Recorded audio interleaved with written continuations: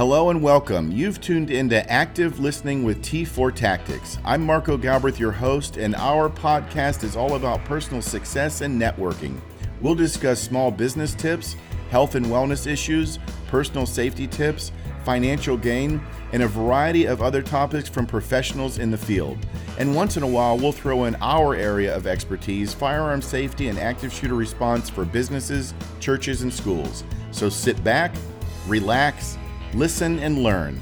Active Listening with T4 Tactics.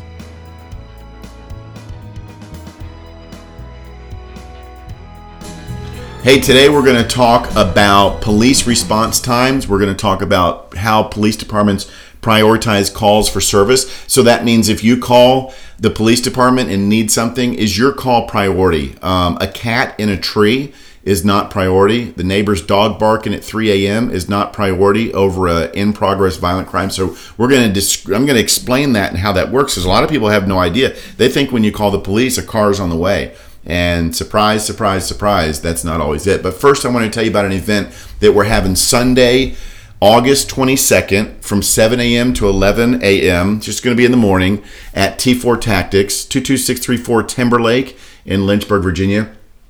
There are 22 suicides a day from veterans in this country. Veterans that have served our country and have given huge sacrifices. So on August 22nd at T4 Tactics from 7 to 11, come by and get a free pancake sausage breakfast. You're going to get some coffee or some juice. Bean Tree Cafe located at 105 Cornerstone. Delicious. If you've ever been in there, they got all kinds of stuff. They're actually getting ready to go through a remodeling and adding some things to their menu. But Jordan over there is going to come out with some really cool coffee. He's going to have iced coffee and hot coffee. But the purpose is for this event is to bring awareness to the 22 suicides a day that occur in this country. So what you'll do is you'll come by and just do something 22 times. I picked August 22nd because of the 22. So you come by and do something just 22 times. You can do sit-ups, push-ups, jumping jacks, pull-ups, burpees. You can clap your hands 22 times. You can count 1 to 22. That's it. Whatever you physically feel like you can do, then you're going to get a free pancake breakfast. The whole purpose of this is to bring awareness that if you know a veteran that served, especially a combat veteran, all veterans are important, but these guys and girls that have actually seen combat have seen some horrible things, and they've got some stuff that they need to cope with and get through. So it might not be a bad idea if you know a combat veteran or any veteran of the armed forces to just give them a call and say, you know what, let's go to lunch one day. Are you doing okay? Can I stop by and see you? Just check on them. If it wasn't for the veterans serving for way back in time up until current, we probably wouldn't be listening to this podcast in English right now. There's no telling where we'd be. So hats off to the veterans. Come out Sunday, August 22nd. 7 a.m. to 11 a.m. You're going to get free breakfast on T4 Tactics and some delicious coffee from Jordan from Bean Tree Cafe. When they're at 105 Cornerstone, stop in and see them. Thank you, Jordan. So I want to talk today about police response times and what happens when you get a call for service.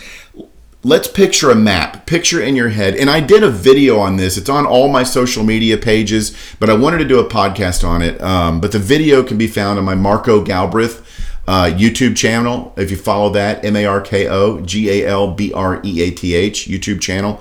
And then it's, of course, on all the T4 Tactics social media. It's on Instagram, Facebook, LinkedIn, and TikTok. So check that out if you actually want to see what I'm talking about with this map. But picture a map in your head. And let's say that it's a 50 square mile city. And when I say police department, I'm referring to sheriff's departments, police departments, law enforcement agencies. So let's say we've got a city that's 50 square miles. And in that city, we've got 6 AORs, so areas of responsibility. The city is divided into 6 equal zones, and the zone sizes are due to crime rate. You might have a really small zone because that's got a lot of crime rate in that zone. You may have a big, huge zone because it's a rural area and doesn't take a lot of calls for service. So let's say this 50 square mile city has 6 zones.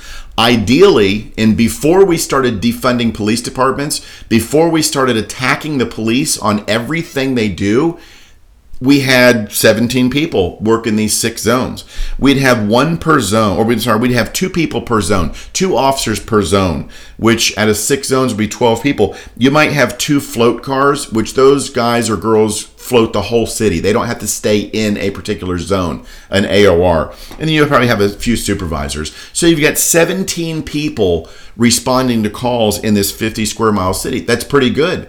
Depending on the demographics, that's pretty good. If officers can get tied up on something, that's okay. We got coverage anywhere else. Let's take that down now with defunding the police, and let's take that down now because officers aren't getting paid what it's worth to do that job. Let's take it down because we can't get qualified officers to do it. We've got people that don't want to be police officers. So now, typically, we've gone from 17 officers to 7 officers. A lot of departments are 50%, 40, 50, 60% understaffed. So you've got 7 officers. Let's take a domestic violence call that occurs at 10 o'clock at night, and it takes down 2 officers. Now we've got 5 officers to work 6 zones. It's already not working out. We have a DUI crash with injuries where a drunk person has run into somebody and there's serious injuries. That's going to take 2 officers to work the scene and traffic. Now we're down to 3 officers. What's going to happen if we get an armed robbery call or we get a burglary in progress of an occupied building? Those 3 officers now are tied up. So now we've got a 50 square mile city that had 6 zones and 17 officers. We have no officers available right now. Your daughter is 13, 14 years old. She's home alone at 10:30, 11 o'clock at night on this particular night. And she's babysitting your other kids. And she hears, bam, on the back basement door, on the back door. Somebody is trying to gain entry. You guys are at the movies, you're at a play, you're out to dinner, she calls you, your cell phone for whatever reason doesn't answer, or you're an hour away at dinner and she calls you and you guys are on the way. She also is told to call 911. She calls 911 and the dispatcher finds out what her emergency is, and the dispatcher is told that I'm home, I'm 13, 14 years old, at home with my brothers and sisters. We're in the upstairs bedroom and somebody's just kicked in the back door. I could hear them, several people downstairs rummaging through things. So it's a burglary in progress of your daughter and their kids. You know what the dispatcher is going to tell them? We've got calls pending right now that are higher priority than yours. It could be an armed robbery. It could be a sexual battery in progress. However this particular department's prioritizing these calls is how they're going to handle it. This typically, a burglary in progress, may not be considered a violent crime. I know to you, mom and dad, it's very, very important. But if we have a sexual battery in progress, if we have a domestic in progress where somebody's been stabbed and needs police and medical attention, they're going to prioritize that call. It could be, people think that when you call the police, they're on the way. No, surprise, they're not on the way. And especially in this date and time, they're not on the way. They may not be on the way. Police officers and dispatchers mean well. They want to get there to reduce injuries and save lives and arrest the bad guy, but that's not always the case. So the dispatcher is going to tell your daughter, we've got officers, we've got calls pending. We're going to prioritize this. We're going to put it on a list of calls for service. We're at below minimum staffing. We may not be told that on the phone, but they are below minimum staffing. And we'll get an officer out to you as soon as we can. Stay on the line. So you're going to talk to your daughter and find out, where they're at. What do you hear? There's no police officers on the way right now. A lot of police departments are telling the detectives, the CID, Criminal Investigation Division, you're going to have to put on a uniform and work the road tonight because we're so shorthanded. Well, when that detective leaves his desk, now your fraud case, your sexual battery case, your rape case, your burglary case, your stolen car case is now sitting on ice. It's not being worked because that detective now is working the road because they're so short-staffed.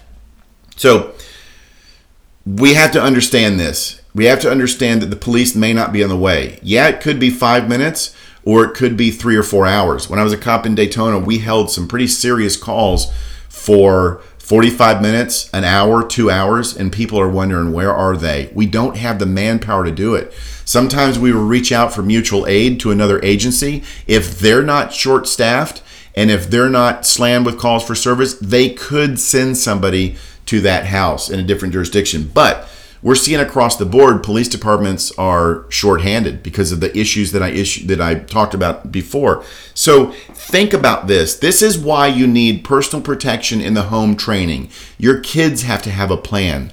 Your wife has to have a plan. Your husband has to have a plan. The whole family needs to be on board with an active plan that has proper training, and then you have to practice that training. So think about having protection devices in your house. This could go to alarm systems. This could mean cameras. It could mean firearms. It could mean pepper spray.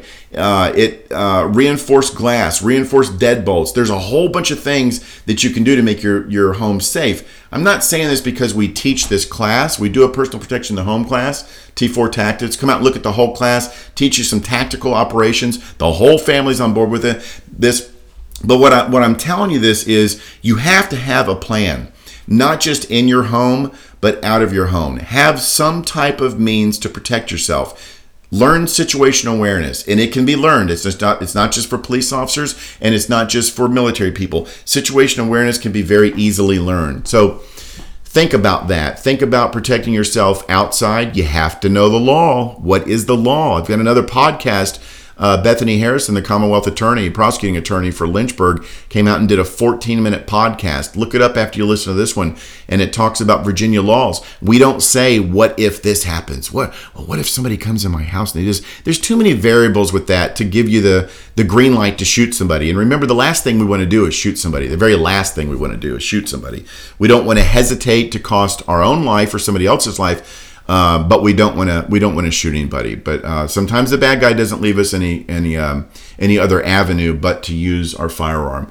So you have to know Virginia law. And the podcast we did with Bethany Harrison is just simply saying these are the elements that Virginia says you have to have, and being a reasonable person to use and not use your firearm. You got to listen to it because your jaw will probably drop. It may not be what you think it is, and to stay out of trouble, listen to that. If we can help you out at T4 Tactics, then give us a shout. It's the website is the letter T, the number 4 tactics.com. I'm always willing to answer questions, give you some guidance, shoot me an email, text message, whatever you want to do. We want to reduce injuries and save lives, but we want to make sure that people are trained. I would say the world is changing. Our country has changed. We're in a violent culture right now, unfortunately. So first thing is, as I talk about in my active shooter response training, first thing is understand that attacks are a reality. Focus on that. Get some training. Again, if I can help you out, give me a shout. I enjoyed having you. If you listen to this podcast, I hope you've enjoyed it. Today's August 5th, 2021. And don't forget about the Veterans event on August 22nd, 2021 from 7 a.m. to 11. Hope to see you there. Take care, everyone. Reduce injuries and save lives.